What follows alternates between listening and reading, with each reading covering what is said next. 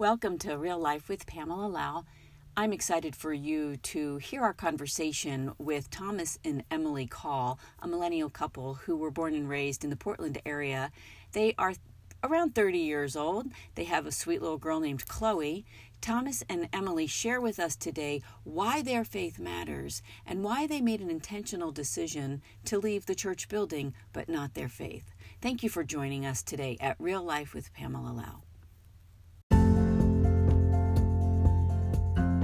Well, welcome to Real Life with Pamela Lau. Today we have special guests, Thomas and Emily Call, and I have Rob Westervelt here with us today. But before we introduce Thomas and Emily, I just thought I would just take a minute to just kind of summarize some of the podcasts that we've been doing up to now. We're still in the early stages of all of this, but we've been discussing why your faith matters. And as I shared with Rob on our very first podcast about, I get a front row seat with college students. And in the last year, I gave them an assignment that said, I want you to give a 5-minute speech of why your faith matters.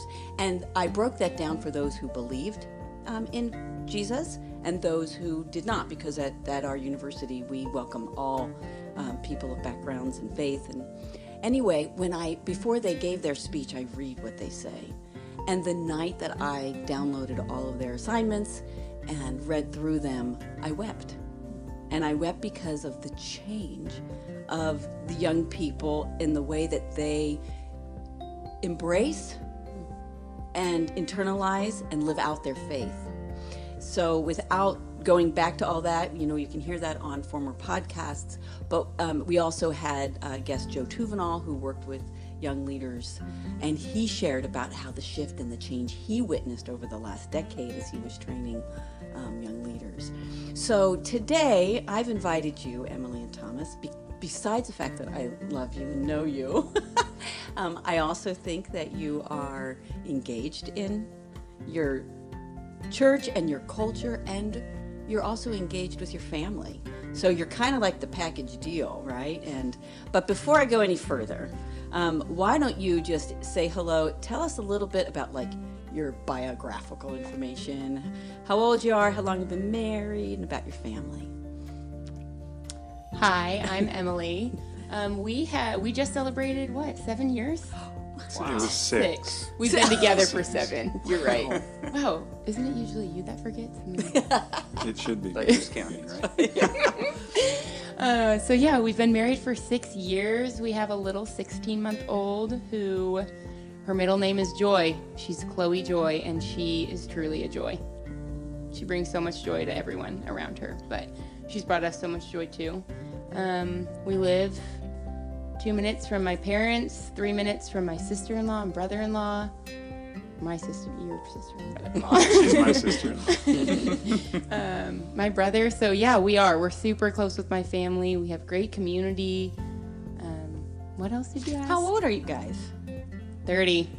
We're both 30. We are both 30. So Rob, does that make them millennials still? Yeah. Okay. It very much makes us right millennials by Yeah. Wikipedia's definition. By Wikipedia. Yes. If you were to ask my definition, it does not make us millennials, but What are you in your definition? just a person. Oh, just a person. Okay. You don't Thomas identify with the I generation. don't identify. Okay. He doesn't want to be put into a box. I don't want to be put in that box. Does that trigger you when we use that? Yeah, I just want to be very sensitive to triggered. You. Okay. Sorry, I'm digressing. Yeah, we went there. That's All right. right. And Mr. Call, can you introduce yourself?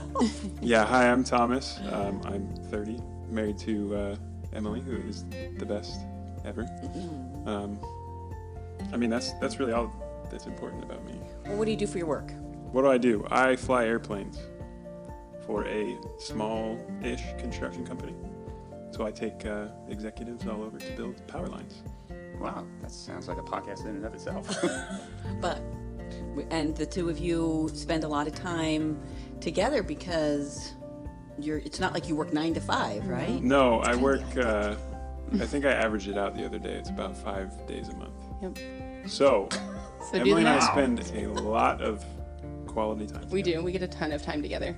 At first it was because I was working full time. Thomas has always had a similar job.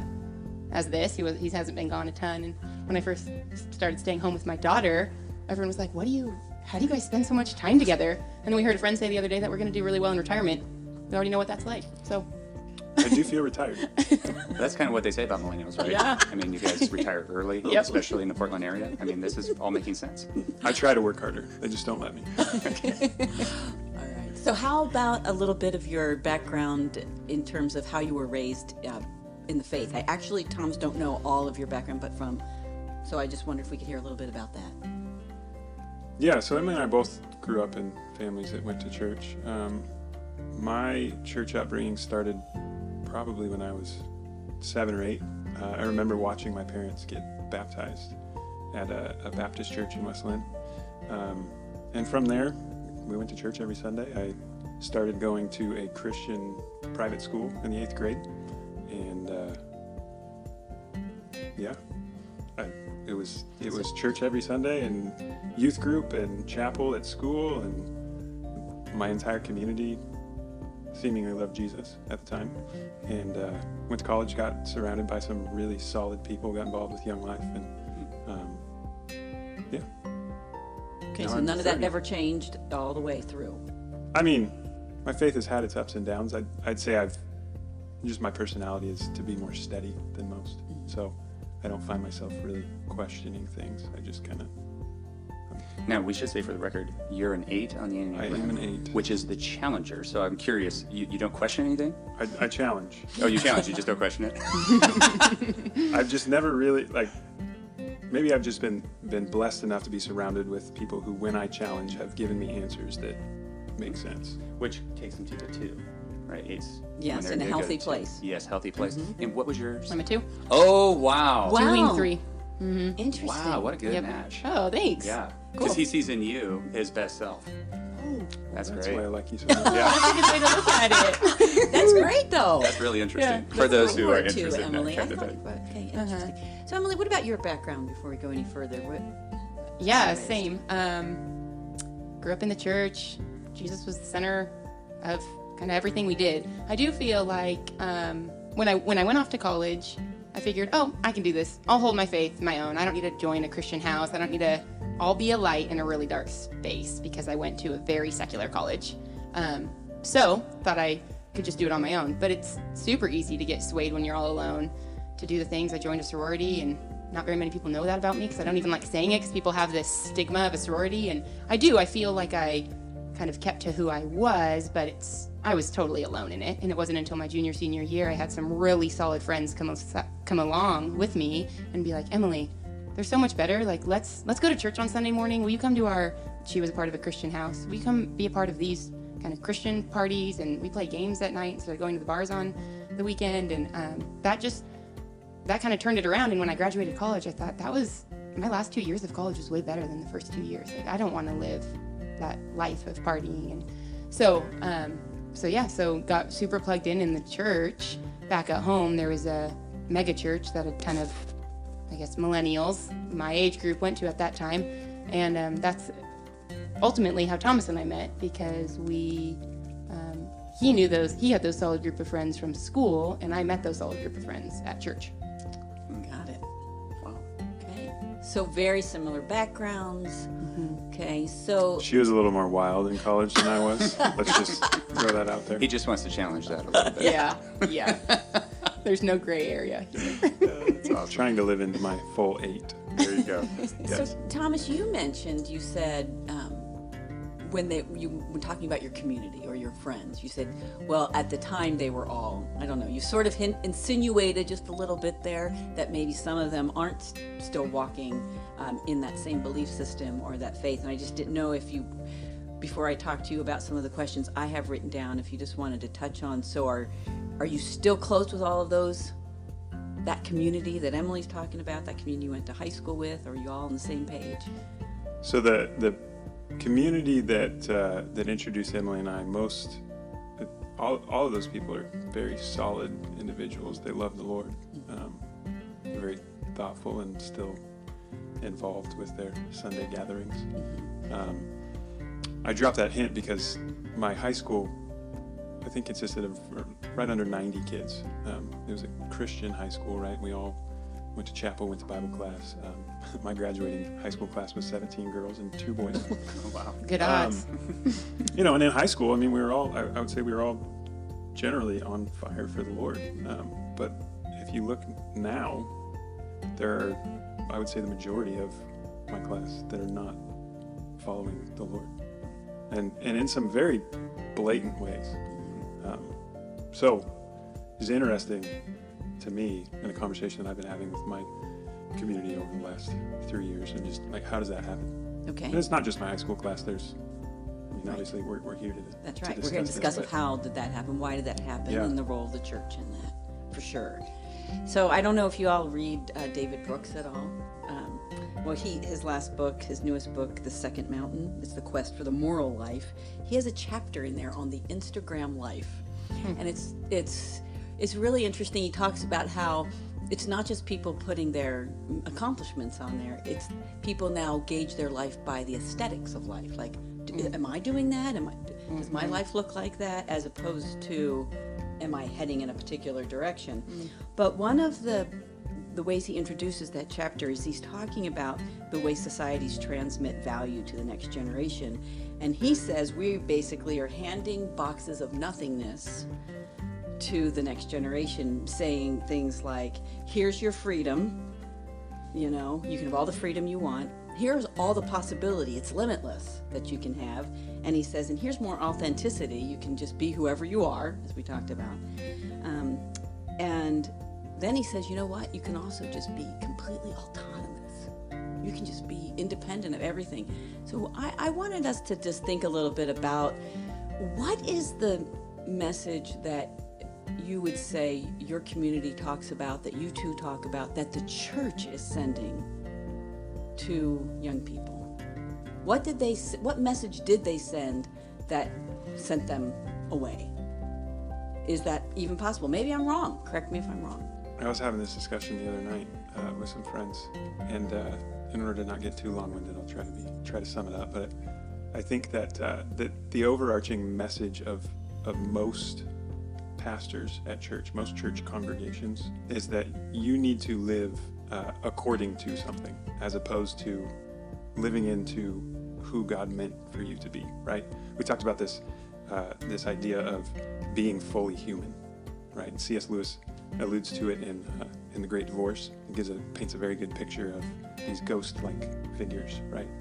People that are transparent and can't feel, and they all take a bus up to heaven because they're in hell, I guess.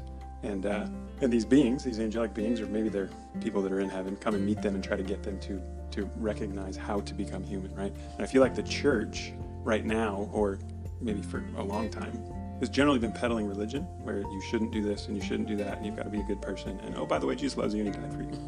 And it's free, but don't sleep around, and don't smoke, and don't drink, and don't cuss, and don't do this, that, or the other thing, right?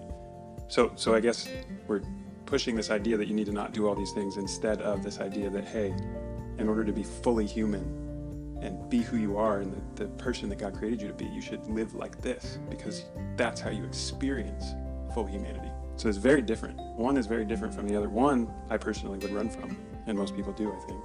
And the other is like, oh, well, I do want to experience life to the fullest. And I think that there are so many other groups or messages out there that are pulling people towards living into something, right?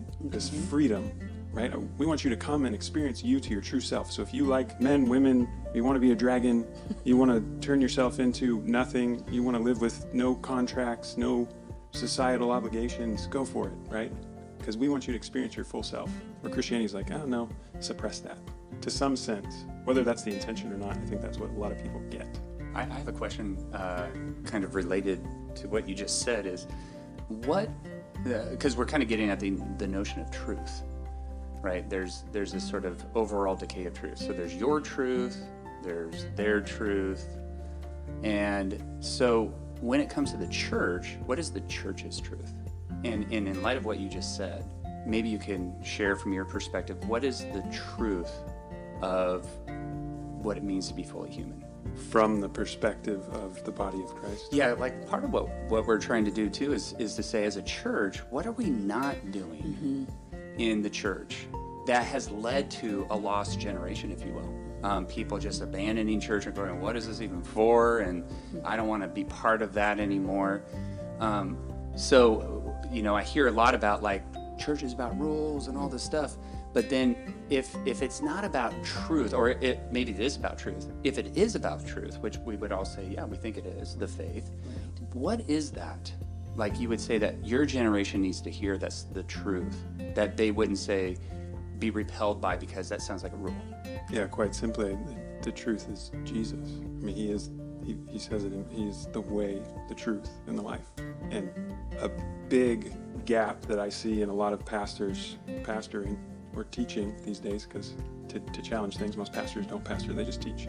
Jesus himself says, I am the truth. Like, he is the truth. And so we go to church and we learn a lot of knowledge about the Bible, and we gain knowledge, and okay, well, I shouldn't do this because of this, and now I know the Greek root of that, so now I really shouldn't want to do it. And I've memorized these Psalms and these scriptures, but at the end of the day, I honestly question whether most people even know the truth, which is Jesus, right? Because we don't need knowledge. Jesus doesn't say, gain all this knowledge and then you'll find me. He just says, quite literally, find me and you've found truth. If he is truth, then you find him, you found the truth, right? A lot of us have a lot of knowledge, right? All my friends in high school, I personally know that I know the Bible very, very well from back in those days, right? So then that, to me, means that knowledge didn't lead them to the truth. So to Rob's question, what is something that you and your community would say the church could, I hate to even use the word do better, but how could they communicate more of Jesus? Yeah, that's maybe a complex answer that I'll try to wrap up simply, but I think that showing people how to have a relationship with Jesus, and quite literally showing, right? Maybe 5 years ago, maybe not even that long ago, we were leading Young Life, Emily and I. And I led Young Life all through high school. And in Young Life, we try to build a relationship with a high school or middle school kid in order that we have the right to speak into their lives. And I would tell those high school kids, oh, you should come to church with me. The ultimate goal was to get them. And after they come to church, and if they liked it and whatever, if it was entertaining, then we do Bible studies together. And I try to impart knowledge and wisdom on them. But if you look at the Bible and you look at Jesus' example of how he communes with the Father and how he teaches, how he creates disciples, it's very much showing them on a daily basis throughout life, right? Jesus going throughout life, having these people watch him commune with the Father by the Spirit. And there was none of that in my Young Life teaching, right? It was very much go to church, read your Bible, right? Because I didn't know how to. Yeah, once again, kind of that religious, these are the boxes that you have to check a little bit. And so now, I might be getting off topic, but now I'm almost to the point where it's like, I have to unlearn all these things that I've learned from the church in order to get back to, okay, Jesus said, hey guys, I'm leaving. This is for the better. Because most of us are like, if Jesus was here, I'd believe in him, right? If he was just standing here, why do you have to leave? Jesus himself says, no, it's better that I'm leaving. Because you know what? I commune with the Father through the Spirit, and I'm going to give you that Spirit, and he can be with each and every one of you. So you all now have a direct line to God the Father. I'm going to go up, be with him, but you're going to have a direct line to him. That right there is like, wow.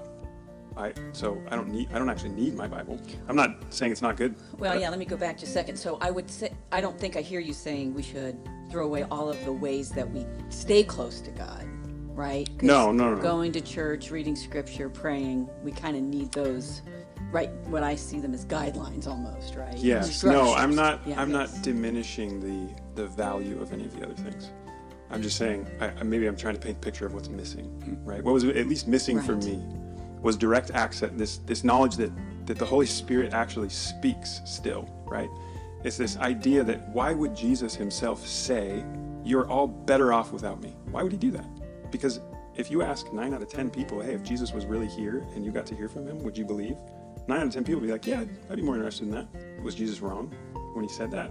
No, you're all better off because I'm peacing out. I don't think he was wrong. So you're really saying that, if I'm hearing you correctly, that we kind of talk a lot about what not to do in order to live a holy and righteous life, as opposed to emphasizing and exalting the fact that we have a God who speaks, and we have a God who wants this deep, intimate, personal relationship with you. Although I feel like I hear that a lot from the pulpit. Right? Yeah. I mean, Yeah. I often hear God loves you and he wants this relationship with you. Yeah, okay, so I guess I have a question, kind of related to all this, because it's interesting when we get into these conversations, the focus will get narrowed down to a specific. So like in this case, it might be the pastor, like you're going to the pastor. But you said something interesting about what you did in Young Life, whereas you created a relationship, and you mentioned you earned sort of this right to be in this sort of discipleship role, where you could say, hey, why don't you come to church with me? And they said, you know what, I will, because I know you. A question that has kind of been emerging is the fact that there's this relational crisis, if you will, within the church. And that a lot of what happens with people breaking off from the church is the relationship got broke.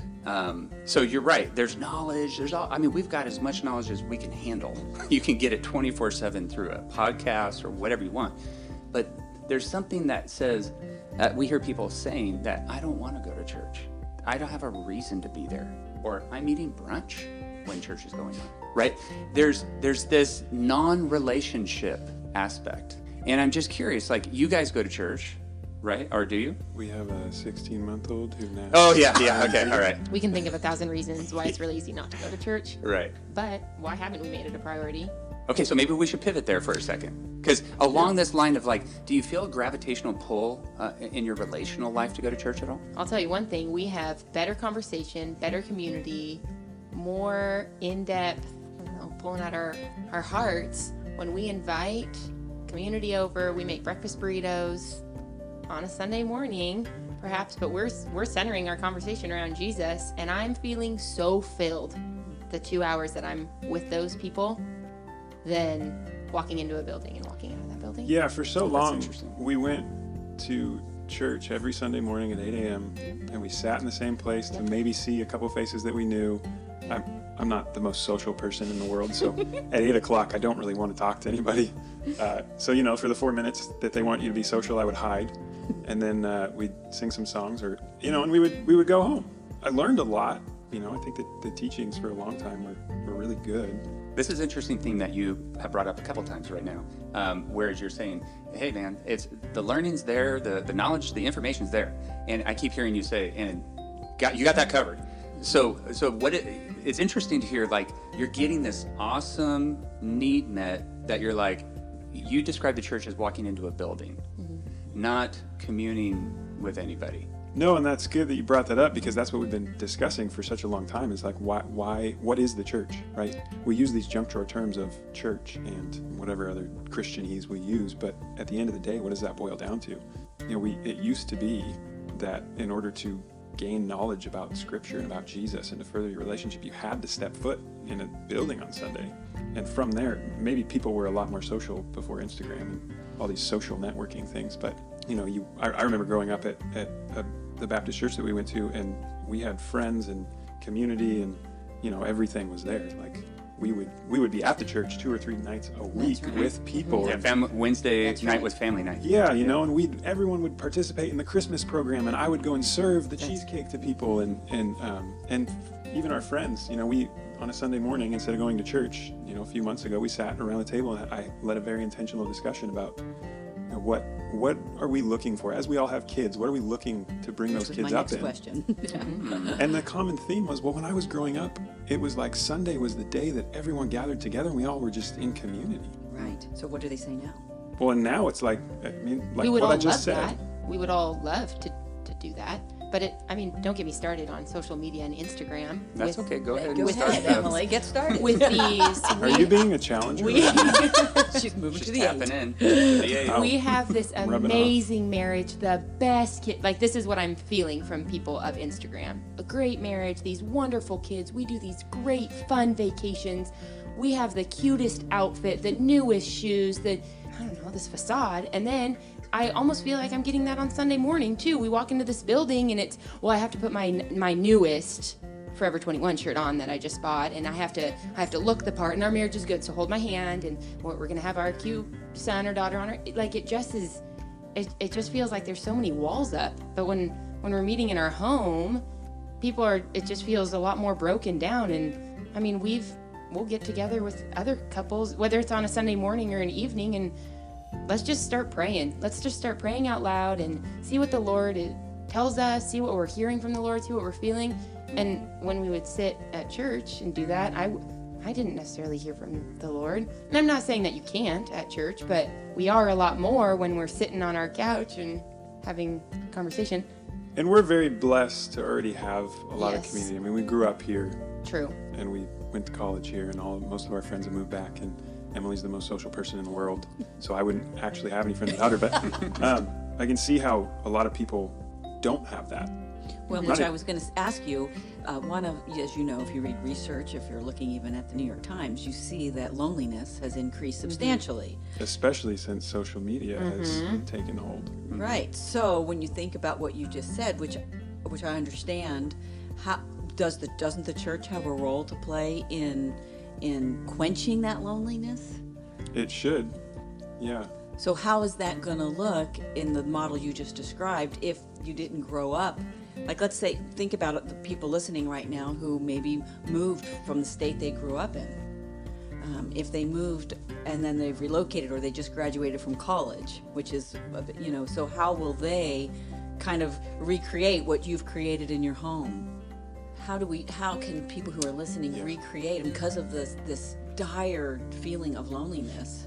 Yeah, and just to kind of connect with what Emily was saying for a second, you guys are kind of like creating an incubator.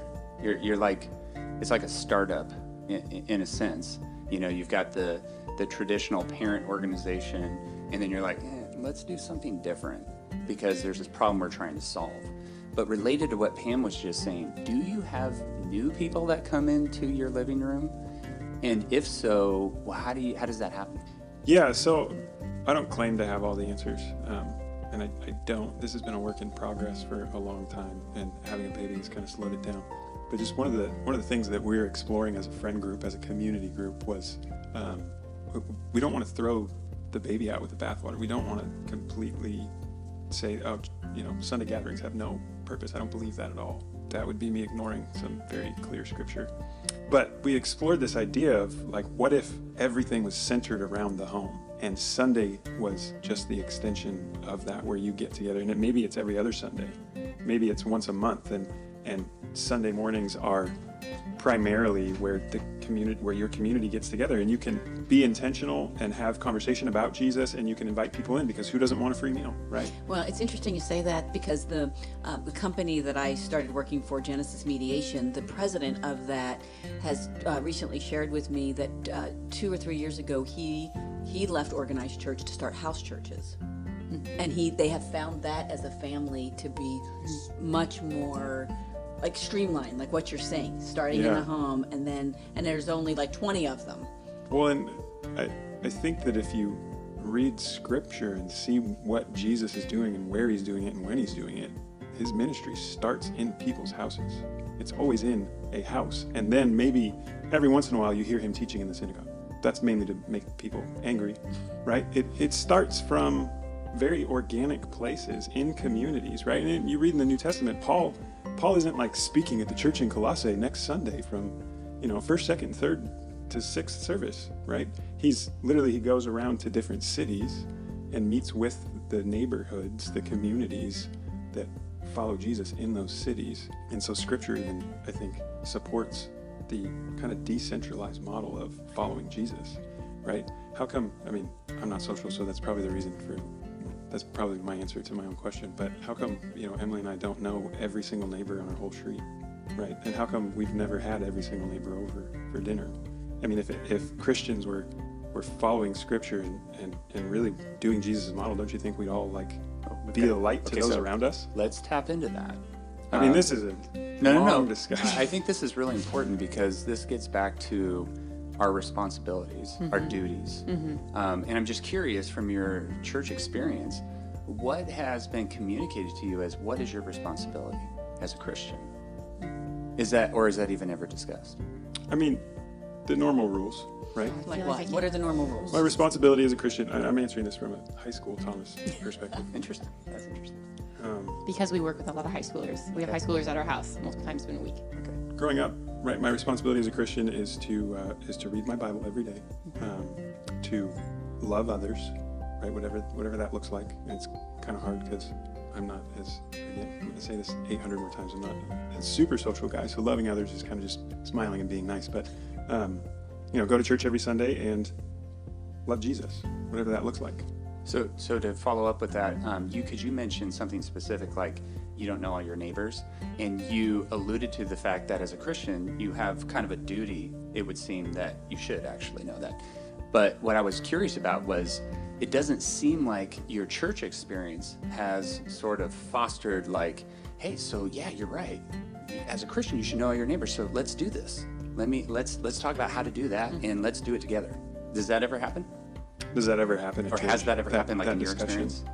Like, what is your church telling you to do besides be a good boy? I mean, there are, this isn't to bash on my church. No, that's okay. Because of the family of churches I go to, some of them are very, very community-centered and are telling you to do that. But no, overall as a theme, I think, and from when I look around at other people's churches, a lot of Sunday gatherings are very consumer-oriented, and happen.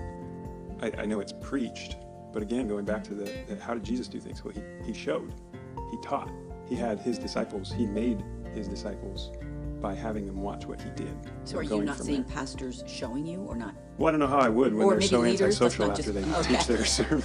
Well, but do you think either of you could say, now, if I was going to give the example of a pastor who's just doing exactly what I think or imagine a pastor should do, it would be this person. You want me to give an example of? You don't have to name names. You could but just give say, an example. No, someone who works for the church as a pastor, no, but I do know a lot of, I've been blessed to have a lot of older men in my life who I would say modeled that. Interesting. So it makes me wonder, where are the pastors getting their set of responsibilities from? Yeah. Which is another And that's podcast and another that's discussion. another hour and a half Right, we'll long have to bring some podcast. pastors, former pastors, because it's interesting. I mean, because where Many it comes from leadership, is what, guides us. So, but I want to kind of go back just again, because I really want to offer hope, obviously. It seems to me from hearing your guys' story that you took all the good that you were given growing up and you sort of sifted through, this is what we want to live. This is the life we want to craft. That's sort of what I hear that what you've done. You didn't you didn't walk away from the Lord Jesus.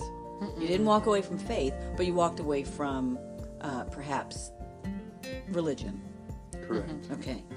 So I want to go back to thinking about we're talking about the fact that many of the younger generation have walked away from not just the church, from faith. They've made decisions. You've seen them make decisions that don't reflect, really knowing the person of God. So I guess I'm not here. I want to hear what your community has been saying these last 3 years. Why are people making those decisions? Yeah, I think it's very simple. It's because they don't actually know Jesus. They never knew him to begin with. Yeah, that's a very harsh statement, but I have example after example in my head of people who are very involved in the religious aspect of church and have made atrocious decisions that have destroyed the people around them. And the only thing that makes sense, and even with people that haven't made such bad decisions, the only thing that makes sense in my head, and I'm wrong all the time, ask Emily, is that they were never introduced to the person of Jesus. They were introduced to the concept of him dying on the cross for their sins and in the Bible, and hey, this book's real because of this, and this, and it's a free gift that God gave you and he loves you. My friends like to equate it to, I guess the best example I can give is that we talk about all the time is there's a difference between me knowing about the Blazers and about Damian Lillard, and I can know all his stats and how tall he is and what he ate for breakfast, and I can watch all of his YouTube videos and know, where he's from and who his grandma is and where she lives and that he built her a house because he makes so much money now. I don't know Damian Lillard. I don't. Never met him. I will never meet him. I don't. There's no bridge for me to know him, right? And I feel like that's how we go through Christianity a lot of times, if that makes sense, right? I know the stats about Jesus. right? But you don't know him personally. But so many people, right? If you We do. tasted, You do. No, I know, but do. you're saying. I would but- say that I do. But these people who you're saying have I left. just see so many people make decisions and process things in a way that's purely knowledge based and not relationally based, and we don't know the difference between it in church today. You know, the first time I ever heard about God speaking to you, like hearing His voice, was like 3 years ago, and I've got 25 cognitive years of following Jesus under my belt, and I didn't even know that. I just thought, oh, other people hear from Him. Right? They have that gift, but He doesn't speak to me. My mom even said that like a year ago. We were having a conversation. Well, He doesn't speak to me. That's for other people. And how many people do you run into that are like, oh no, I know all this stuff. I know it up here, but how? Like it's an internal struggle if all you have is head knowledge, but you have no experience. Well, would your community of people who you've been with for 3 years, do they say the same things? Is that what you're hearing them say? That we As far hear, as- hear from God? Yeah, well, about not. You keep going back to, which is great, that you had a lot of knowledge and you had a lot of education about God, but you didn't know that you could have like such a deep personal, like almost communicative relationship with Him. Is that what your community of people are saying? Yeah. My friend. Can you give some examples? My friend, we'll call him Phil because that's his name, and I don't think he'd mind. But Phil was a very high up at a very prominent ministry and did ministry his whole life. You know, I mean, he grew up in Newburgh, and he went to college and wasn't really following the Lord, and the Lord, you know, grabbed him, and he went into 10 plus years of ministry. And he'll say, part of his testimony, and I don't agree how he says this all the time, it sounds a little cliche, but he says, I actually met Jesus 3 years ago. I met Him for the first time. And people are like, no, you were such and such at this ministry for this long. And he'll say, no, I met Jesus for the first time. Because that 3 years ago was the first time that he experienced the freedom of a relationship with Jesus. It was the first time that he heard the Holy Spirit communicate to him what Jesus wanted him to know. And from there, it's been this journey for him and for me and for all of our closer friends of, okay, well, if this guy's real, and okay, Scripture's backing us up in this, right? We're not just going off on a whim. I'm very rooted in, you need to, right, balance everything. If Scripture doesn't support it, you're probably borderline heresy. But Scripture's supporting this, and we're diving into it, and the Lord is showing up. The Holy Spirit's speaking, and it's so tangible to me now, whereas before it was knowledge. So let me ask you this, I want to go back to the fact we have listeners who might say, well, so what's the solution? Okay, so what would you say to someone who was leading a church or wanted to be a pastor of a church? What would you say, here's what you could start thinking about or do to open your doors a little wider so that we can call this next generation back into to fellowship with God? But I'm not saying it has to be in the building itself, because I don't know what God's plan is for His church. It's His church. But what would you say? Thinking about the people you're in relationship with, thinking about your own journey, what would you say to those in leadership? Well, I would say that God already has a plan. No, And I that- need more than that. But I mean, at the end of the day, we're not called to lift Him up. Jesus in John 12 says He will lift Himself up and call all men to Himself, right? So we have a role to play, and I think the role to play is to not get in His way, but go along with Him. So are we getting in the way? I think a lot of times we're getting in the way. Okay, maybe you can start with just saying. So get out of the way would Okay, be my how? answer to your question. How? Honestly, I mean, I think the religious aspect of things gets in the way. Jesus Himself was very, very against the religious piece of Christianity, Judaism at the time. And So let me push back a little bit on that. please do. Do you think you can have faith without religion? Define religion. Well, religion is all the things that unite all the people, right, of a particular faith. So, like, I don't see Jesus as being anti-religious, like, at all. What He's anti is when something's false, right? Or when He thinks He hates hypocrisy. But what He says is, man, you're going to actually follow this to the jot and tittle, which, the Hebrew marks very specifically. And then when he heals somebody, he's like, okay, go do what the law of Moses says, right? And he says, I'm going to the Jews of the house of Israel, right? I'm not going to the Gentiles, right? Because he's like, I'm of this religion.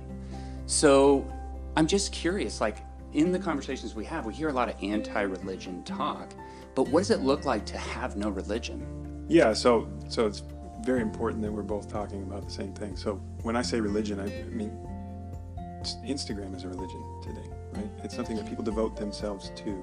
It's a that's a list good of, devotion, right? yeah. So are we devoting ourselves to Jesus, to the triune God and being in relationship to him, or are we devoting ourselves to the other thing, right?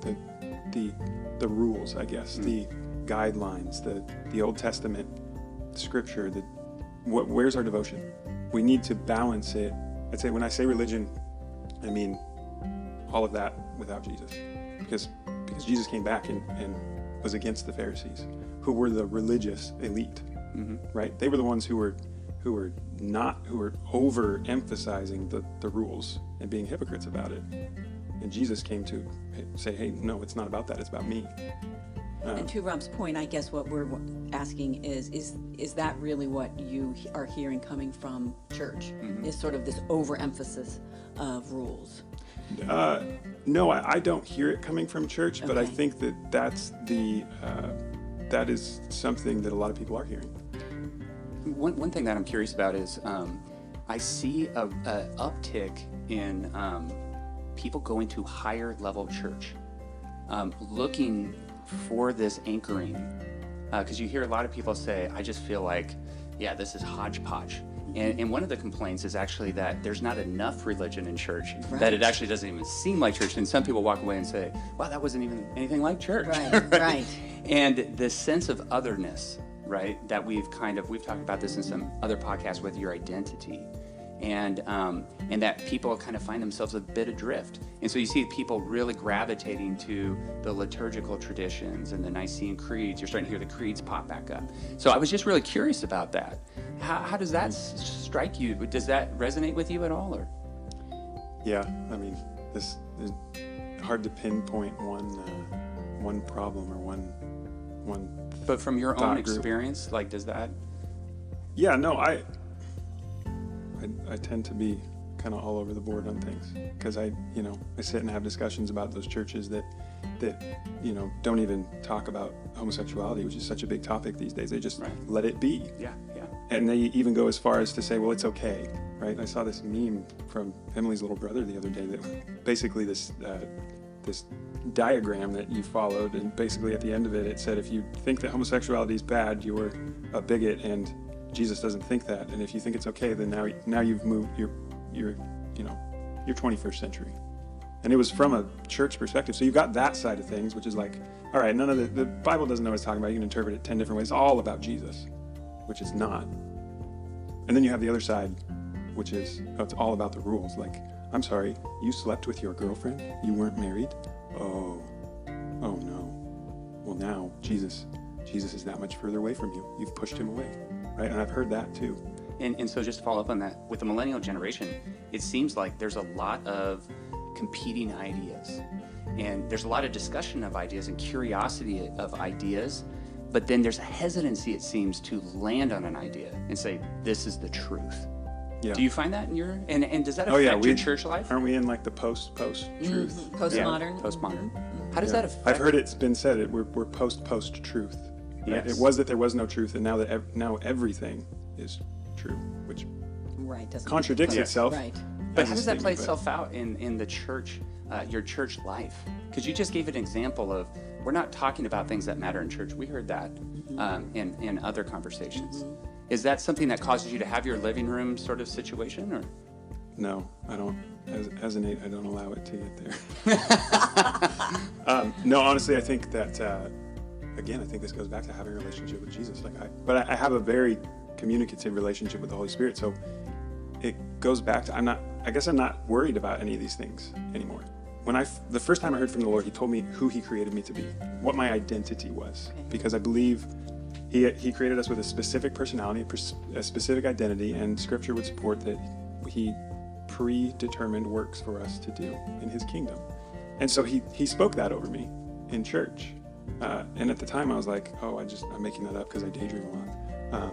And then shared it with some of the wiser people around me, and they're like, no, that's from the Lord. Well, let me interrupt just a second here. It's interesting that you bring up that you hear his voice, because in the book that's going to come out next year, one of the choices that my main character has to make in his coming back to faith is to distinguish between the voices. And so you are hitting on something that I think every human being longs for, is to hear from God. Well, and to know the difference between the voices that we hear, because there are multiple. Yeah, and let me be clear, I don't hear the audible voice of God. I'd say it's more like intuition, right? It's, I mean, how normal people think of it, like, you know, I believe that the Lord told me 2 days before my dad passed away that he was going to die, right? And now most people would be like, oh, I just had this sense. Okay, right? so I had intuition. We know that right? God impresses. So it is. You're exactly right. It's learning how to decipher the voices. That's right. Is that it's either from Satan, it's from God, or it's from self. Right. Right. I mean, I tell myself things all the time, and they're usually lies that I'm regurgitating from the enemy. Right. Right. I'm not strong. I'm not disciplined. I'm not good enough. No one wants to hear what I have to say. Right. That was something that I struggled with coming here.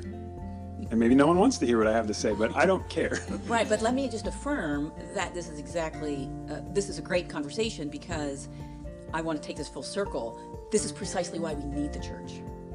We need the church to affirm this is the word of the Lord that you just heard. Yes. This is right from him, because if we were just autonomous human beings who constantly just, went out on the mountaintop, speak to me, God, speak to me, and you heard something, but you didn't have that confirmation and you weren't in community, then to me, I think then we're all just doing our own thing. Well, there's so many examples of people doing that and then coming up with, well, there is no hell. Right. Because, and so yes, you do need, but when you say the church, you mean the body of believers around you. Well, right? The institution of church. Are you referencing a Sunday morning gathering? I kind of going back to what Emily said, I don't know God's plans for his church. I don't. But I do know that for centuries we've gathered together on a specific day of the week. Yeah, it's interesting that we're talking about identity. And, that is the issue of our time, which is, what does it mean to be a human being? How do you identify? And so it's like the church has an identity crisis. Yes, she does. Because it's difficult to identify the church. And then there's a lot of people who are saying it's this, it's that, it's the other thing. And yet it's really pronounced with this generation.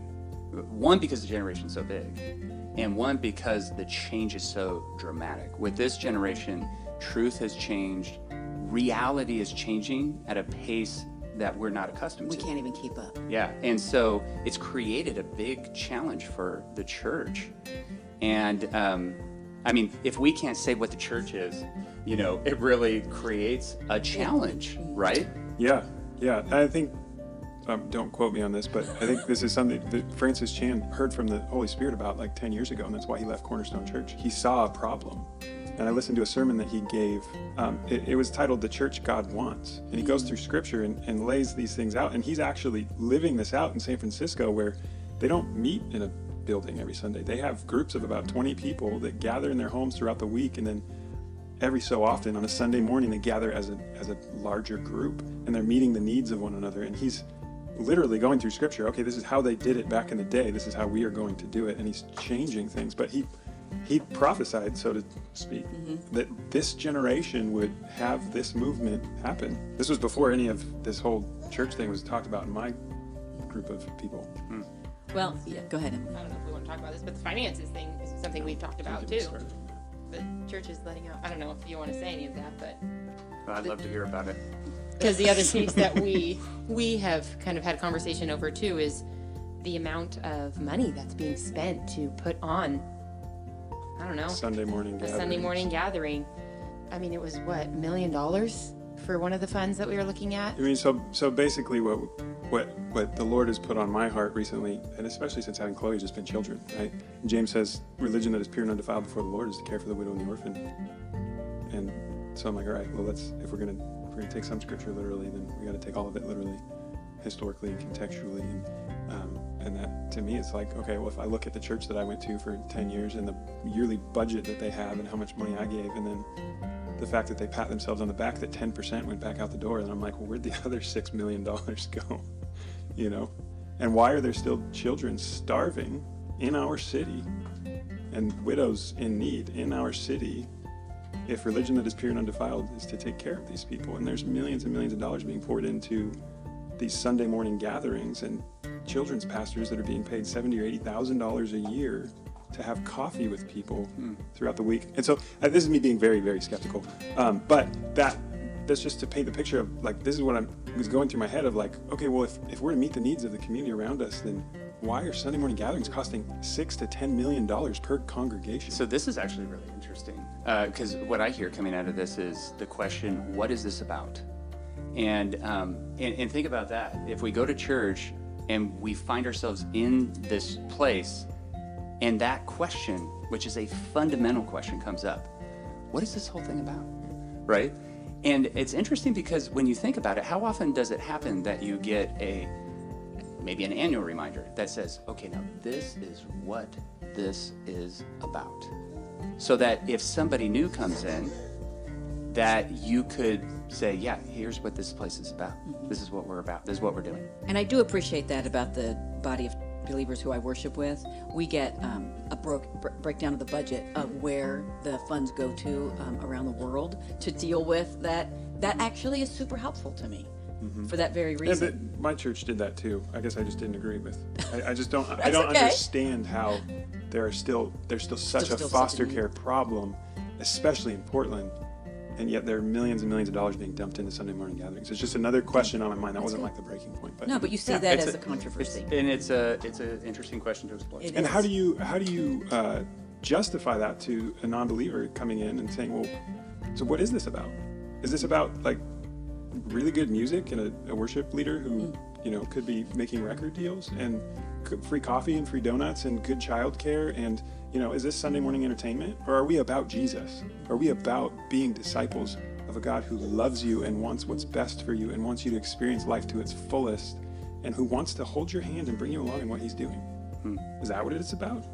Because for me, every single church that I shouldn't make a unanimous statement like that, but the majority of churches that I've seen, it's that that might be what they say it's about, but the not what actions, you're leaving with. the actions don't match up.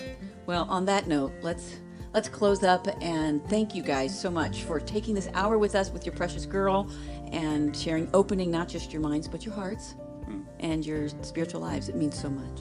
I just want to be sure that we don't have it all together. I was going to Not grab at all. Chloe, and I just felt like we're still definitely figuring all of this out. So I just want to be sure. Well, that's what this That's what is this all is all about. about. Is Okay. we're on the journey to figuring Yes. it out. Yes. Yeah. But the 8 husband that I am with all the time I just sound very sure of myself. And that was our podcast In reality, last time of I what is am not. certainty. I am So- not the wisest person in the No, world. but you're helping us good. build a conversation, and that's what we're looking for. We want to offer hope. Yeah. I'm So- glad we could help. So That's thank great. you so Thanks. much.